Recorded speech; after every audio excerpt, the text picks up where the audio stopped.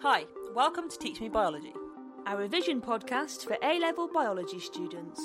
I'm Ria Corbett. And I'm Sarah Matthews.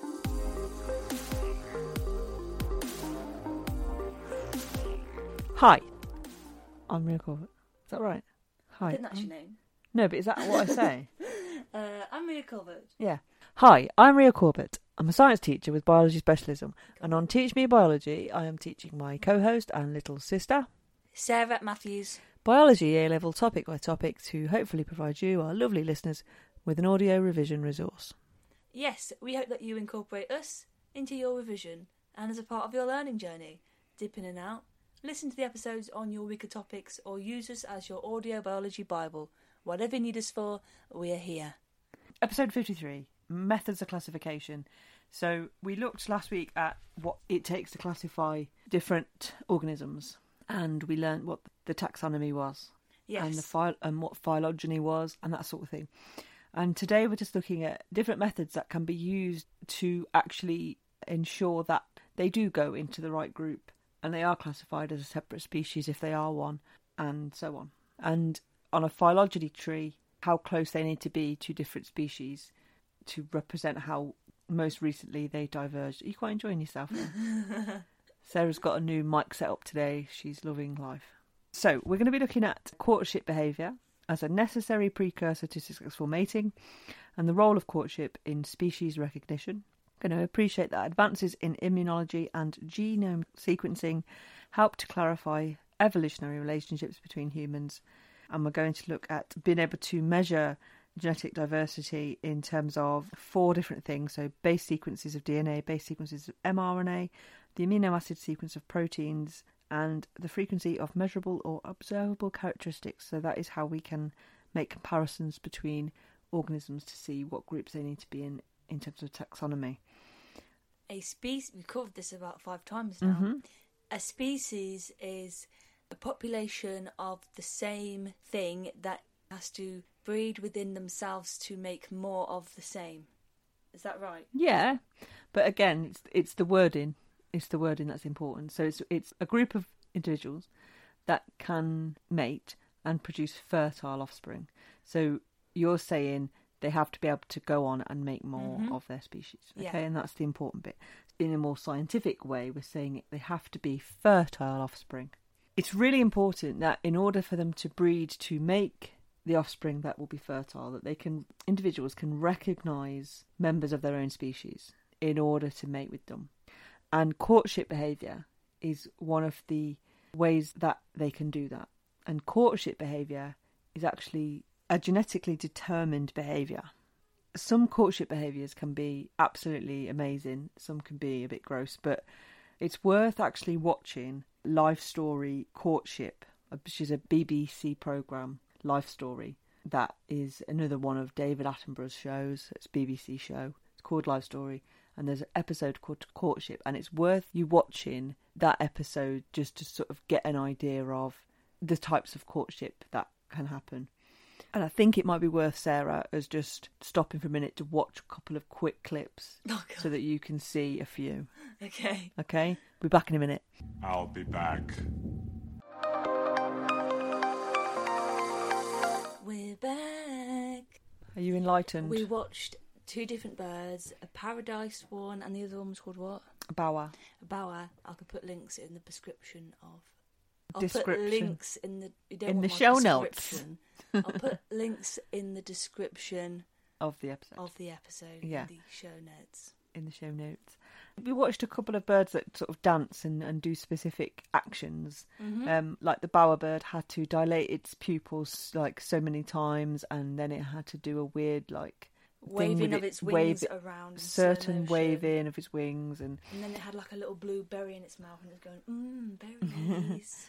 but that is a specific thing that it needs to do in that order in order to entice that female bird in. And the bird itself was all beautiful, like yellow, red, orange colours on its feathers. And so then it the was female really one was colourful. just like beige. She was just plain, really plain bird. Yeah, So plain Jane.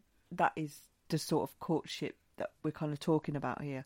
And like I say, it is genetically determined because that bowerbird will not be able to entice in any other species of bird with that behaviour. It will only be one of its own species that will recognise that as a call for mating, basically. Okay? In order for that species to continue, in order for their genes to continue, they've got to be able to recognise each other as being their own species. So, say he didn't dilate his pupils specific enough, she wouldn't be interested, she would leave.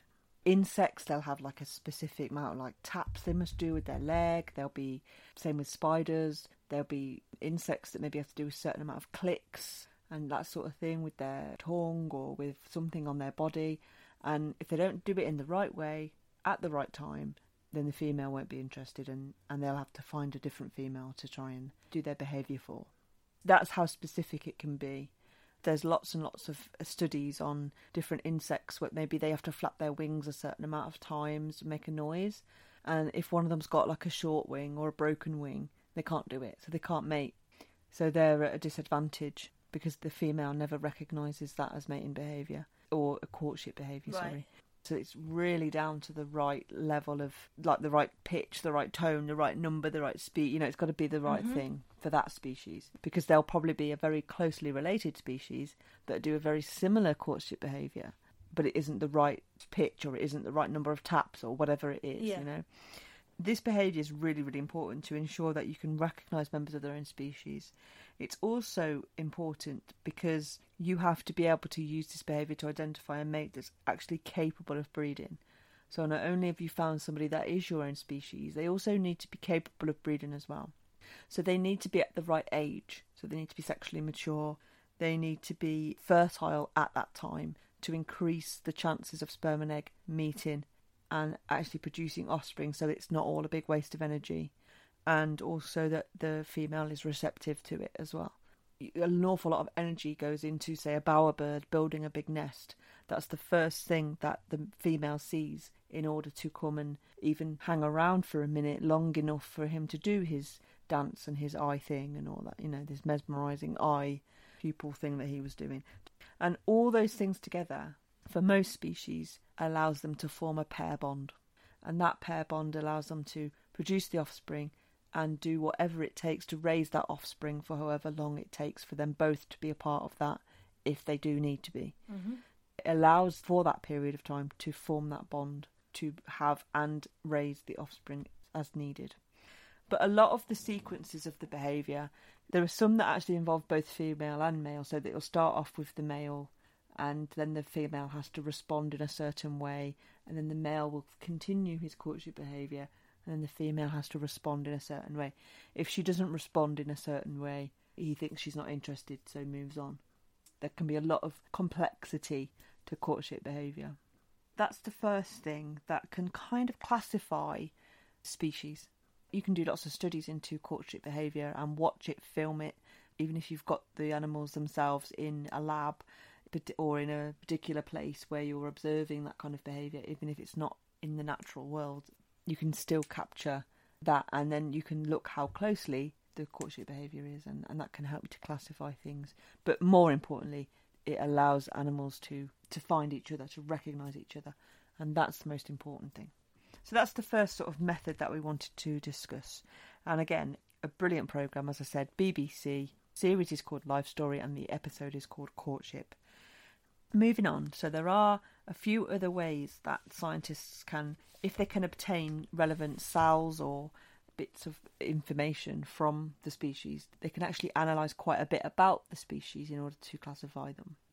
This is sort of how we can compare the genetic diversity of different species, between species and within species, in order to classify them into the right groups. Now, one of the most used methods, which actually would be quite obvious really, is to just look at external, observable or measurable characteristics. That would be the traditional comparisons sort of made, because observable characteristics, things about the body, are caused by genes, aren't they? So the fact that you've, right down to having 4 limbs, that's caused by a genetic trait. So other animals that also have 4 limbs will definitely be in the same phylum as you, or the same kingdom as you, or whatever. It classifies things into the right groups in the first place. So when we talk about observable characteristics, things that you can observe, we are literally talking about those sorts of things like number of arms, number of legs, number of eyes, what the skin looks like, that kind of thing. The position of the eyes, those are the sorts of things that can be observed. And obviously measured as well, sort of like presence of hair, texture of the hair and fur, colour of it, all those sorts of things are important in terms of like measurable characteristics, observable characteristics. The only problem with that is the limitations that can sometimes be caused by the fact that observable external characteristics can be affected by the environment. That can sometimes stop that from being a particularly good thing to use, but it generally works, okay? The other things that can be used are comparisons of the genetics in the cells. Say you have a gene.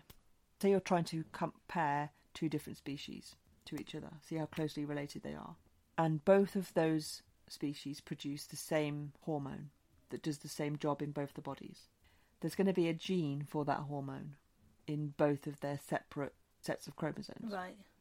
If you can sequence that and actually look at maybe the bases that gene is made of, if you could look at the amino acids, that the actual hormone itself, the sequence of the amino acids, that the actual bases themselves code for, or if you actually look at the mRNA that is transcribed from the bases on the DNA, then you could see how closely related they are. So they produce the same hormone, but there might be ever so slight differences in the base sequence that makes that hormone. Right. So say the base sequence is completely identical apart from one base. I'd say they're quite closely related. Mm-hmm. Say there was 10 differences in the base sequence of both of them. More distantly related, maybe. Right. More differences there are, the less likely they are to be that closely related. Uh-huh. So as I said, you could look at the DNA, you could extract the DNA, find that sequence for that gene, and look at each individual base and compare the two species genes and see if the base sequence was the same and how many differences there were. Or you could look at the mRNA that's transcribed from that's used to be carried to the ribosome. Do you remember that from transcription and translation? So you could look at the mRNA sequence and do the same thing, see how closely matched they are, same sequence of mRNA bases or nucleotides. Or you could look at the actual amino acid sequence that comes from that. So do you remember we talked about every 3 bases codes for one amino acid. So you could actually look at the amino acid sequence that actually makes the hormone protein and compare those two to each other. It's better if you use either the mRNA or the DNA because there's more to look at. There's less amino acids in the sequence to compare because obviously the DNA basis is going to be 3 times as long, isn't it? So there's more to compare, so it's better. You'll have a better comparison. Yeah. But you could look at the amino acid sequence, and as I said, the more differences between the two, the less likely they are, the more distantly related they are rather than closely related. That would be a way of putting species onto a phylogeny tree to see overall from their common ancestor how closely related they are to all the other things in that phylum. Mm-hmm. And it shows like how they evolve, how things evolve. How things have evolved, exactly, yeah. It just allows you to put things in the right groups and really see, right, okay, this must be quite closely related to this, right, they must be the most common related species together, there's nothing that came between them or anything like that. The gene technology involved that has come from this is amazing, really. You can also make what we call immunological comparisons.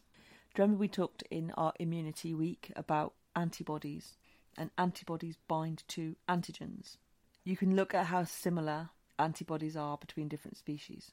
So you could get the antibodies from different species for certain things to try and bind to the same protein, and that will allow you to see how closely related they are. Because if antibodies from different species bind to the same protein, they must be quite closely related. Oh, okay. And if they don't, they're less likely to be related.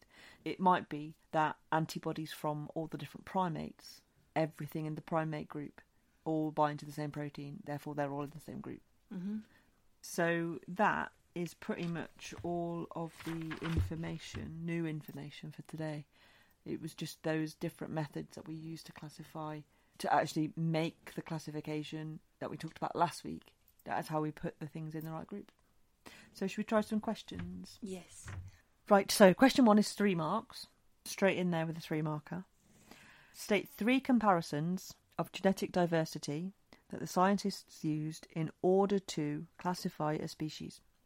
RNA, DNA, antibodies and antigens, and there's another one I can't remember. So you've got the base sequence of the DNA, Yeah, that was the proteins and amino acid sequence, and the base sequence of the mRNA. Well done. So all you had to do was name them, state them, and that's all you needed for your 3 marks. Good, well done. So question 2 is 2 marks, and we need the resource for this. So if you go to teachmescience.co.uk and you want to take part in this particular go to the Google part Drive, find the episode 53, methods of classifications in the drive at the bottom, click on it, it's going to have the exam question there. Yeah. So if you want to look at the information, listen to the question, pause it, think of an answer. There's a table, okay? We've got 5 different animals, A to E. It says cytochrome C is a protein involved in respiration. So all we need to know there is that it's a protein, that's it. Scientists determined that amino acid sequence of human cytochrome C. They then determined the amino acid sequence in cytochrome C from 5 other animals. They compared these amino acid sequences to that of the human cytochrome C. They recorded the number of differences in the amino acid sequence compared with human cytochrome C. And the table shows the results. So you've got animals A to E, and then the number of differences in the amino acid sequence compared with human cytochrome C. Explain how these results suggest that animal A is the most closely related to humans. 2 marks. There's only one difference in the animal A, which suggests that it's the most closely related to us. Yeah, so there's... Stay with us. We'll be right back. A Little Bit de Todo is a podcast about a little bit of everything for curious minds of all ages. I'm Christina, and you can tune in every weekday to learn about things like Cinco de Mayo, Chihuahuas, and volcanoes in Latin America. Episodes are bite-sized, 10 minutes long or less, and always Latin American related. Subscribe and follow A Little Bit de Todo podcast wherever you listen to podcasts. Only one difference, so we must have a very similar, what? DNA. DNA. A very, very similar DNA sequence or base sequence. Well done. That's excellent. Okay, question 3 is also on the same resource Just sheet. next to it. And it looks really, really complicated, but it's not. So you've got 2 species that both have a very, very, very similar courtship behaviour. So it says courtship and mating in fruit flies can occur equally well in the light or the dark. The diagrams show the courtship sequence of males from 2 closely related species of fruit fly, A and B. The numbers show the probability that one courtship element follows from another. So you've got a sequence of events that have to take place in order for the mating to happen. So they both approach the female, they both orient, so that means they face the right way. So it might be that they've got to face the back, it might be they've got to face the front, it might face the side. They've got to be in a specific position. They do scissor wings, they vibrate their wings, they lick the female, they attempt to mate. You can't see what Sarah's doing. They attempt to mate, they mate. So the question is, suggest how the courtship sequences provide evidence to support the claim that the 2 species are both closely related but also a separate species. It's 2 separate marks. Okay, Two they're separate closely related statements. because they do exactly the same courtship method. Right, so similar sequence of actions. But it's at a different time. It takes different lengths of time. So the orionate... No. Those numbers is not time. Those numbers are the probability that it will move on to the next one. Oh. Is it because the probabilities are different then? Well, if you actually look at both sequences and you look at... So, for instance, look at species B, look at scissor wings. If they go to scissor wings, how do they move on to the next stage? On the A, it's from scissor wings, it goes to vibrate wings. Yeah. And then they go back to orientate the female. If you look at the sequence, Then right, to vibrate wings. it says, right, okay, so say they approach the female, they orient to the female. If that works for species A, they can either go to scissor wings or straight to vibrate wings. depending on how good it's looking. If it doesn't work, so if they go to scissor wings and it's not quite happening for them, they might have to go back and orient again. Okay? And then they can try again. Mm-hmm. Okay?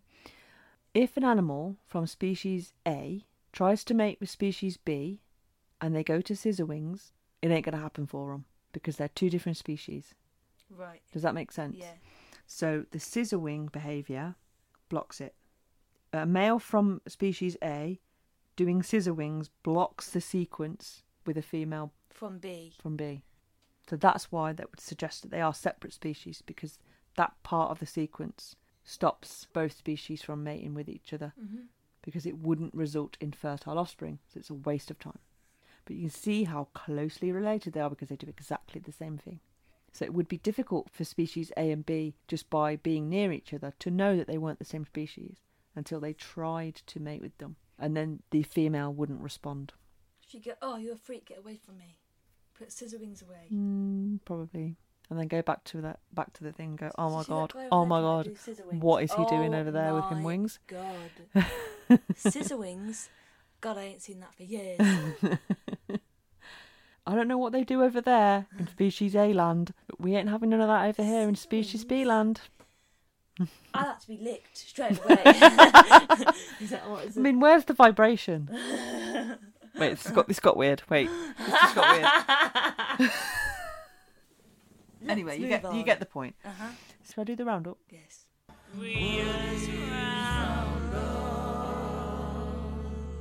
Scissor wings. Oh wait, hang on. I'll do the roundup live. Ria's roundup. There's a new karaoke microphone in the mix, as you might have guessed. Hope they can hear it. Okay. For breeding to occur within a species, it is important that members of the species recognise. Why when we're talking into that microphone do we feel the need to go la la la la instead of just talk normally? Yeah. Right. I'll start from the beginning. Okay. For breeding to occur within a species, it is important that members of that species can recognise another member of their own species to ensure that they produce fertile offspring, to pass on their alleles and keep their species alive. Courtship behaviour ensures this can happen. This behaviour is itself genetically determined, as it influences the chances of survival. Courtship behaviour not only ensures species recognition, it also ensures individuals can identify a mate that is sexually mature, fertile to increase the chances of fertilisation and to make sure that they're receptive. It also ensures pair bonds can form so that offspring are conceived and reared. This behaviour can also be used to classify individuals, as the more similar the behaviour, the more closely related the species will be. Traditionally, the method used for this is comparing observable characteristics, as these characteristics are determined by genes. This has limitations, as the environment can also influence external characteristics. As gene technology has developed, scientists can now compare amino acid sequences, base sequences, and mRNA sequences of a gene. The more similar the sequence, the more closely related the species will be. Scientists can also make immunological comparisons by analysing similarities in antibodies produced by different species.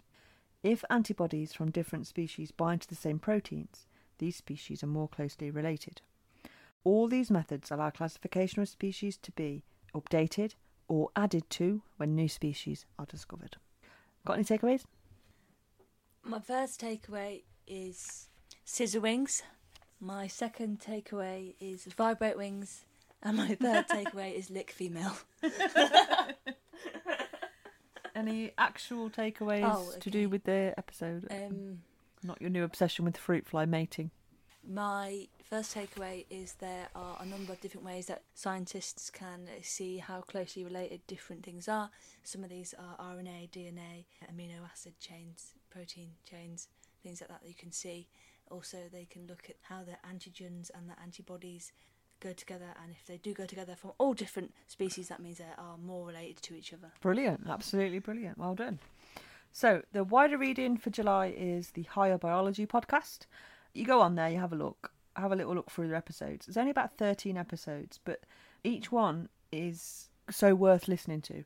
I listened to one yesterday on biodiversity to sort of link up with our biodiversity episode that we've got coming up next week, and it was brilliant. It was really good stories, just really good, like, good context for A-level biology subject matter. And as I said last week, there are episodes on chromosome mutations, evolution, like I just said, biodiversity. There's one on photosynthesis. There's quite a few to do with biodiversity and just different subjects related to that as well. So there's one on sort of food production and another one, but I can't remember what it is. It's just worth a listen because it does what ours doesn't, and it interviews scientists and talks to people about the actual wider aspects of the subject, whereas we're just talking about the actual subject matter, which is much more concise. So give that a listen. It's worth it. Okay. You can contact us at the following places. Our website, teachmescience.co.uk. You can drop us an email at teachmebiologycast@gmail.co.uk. Is it .co.uk or .com? It's .com. Is it .com? It's .com. teachmebiologycast@gmail.com. Twitter at teachmebiocast, and on Instagram at teachmebiologycast. They're all our points of contact, so if you wanted to get in touch with us for any particular reason, where you found us, why you're listening to us, so what is it? Is it A-level biology you're doing, or is it something else? Because there's lots of people that aren't. Where you're from, what you're up to. It's nice to talk to you guys, and if you've got any great revision that you've done, any great classwork you've done you want to show us, it would be great. Let us know what you're up to. Was that the bell? Yeah, that was the bell. Okay, I can't believe I'm saying this, Go on. but I am going to say it. Go on. I think it's coming home. I think there's a pretty good chance it could come home. Pretty good It's coming chance. home, honestly, I do. The way they played last night, seriously, how could they not? That was amazing. Just bear in mind that when you hear this comes out the day after the Yes. semi-final, so it might not be coming home, but, you know. Well, I you know what? Today is After Sunday. the way we played yesterday, I cannot believe it. 4-0, and I told you when I prayed at 5 o'clock mass. What did I say? 3-0 and no extra time. Exactly, and then God gave us 4-0.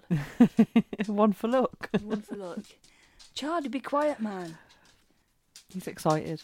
He's excited because he knows it's coming home. In summary, In it's coming summary, home.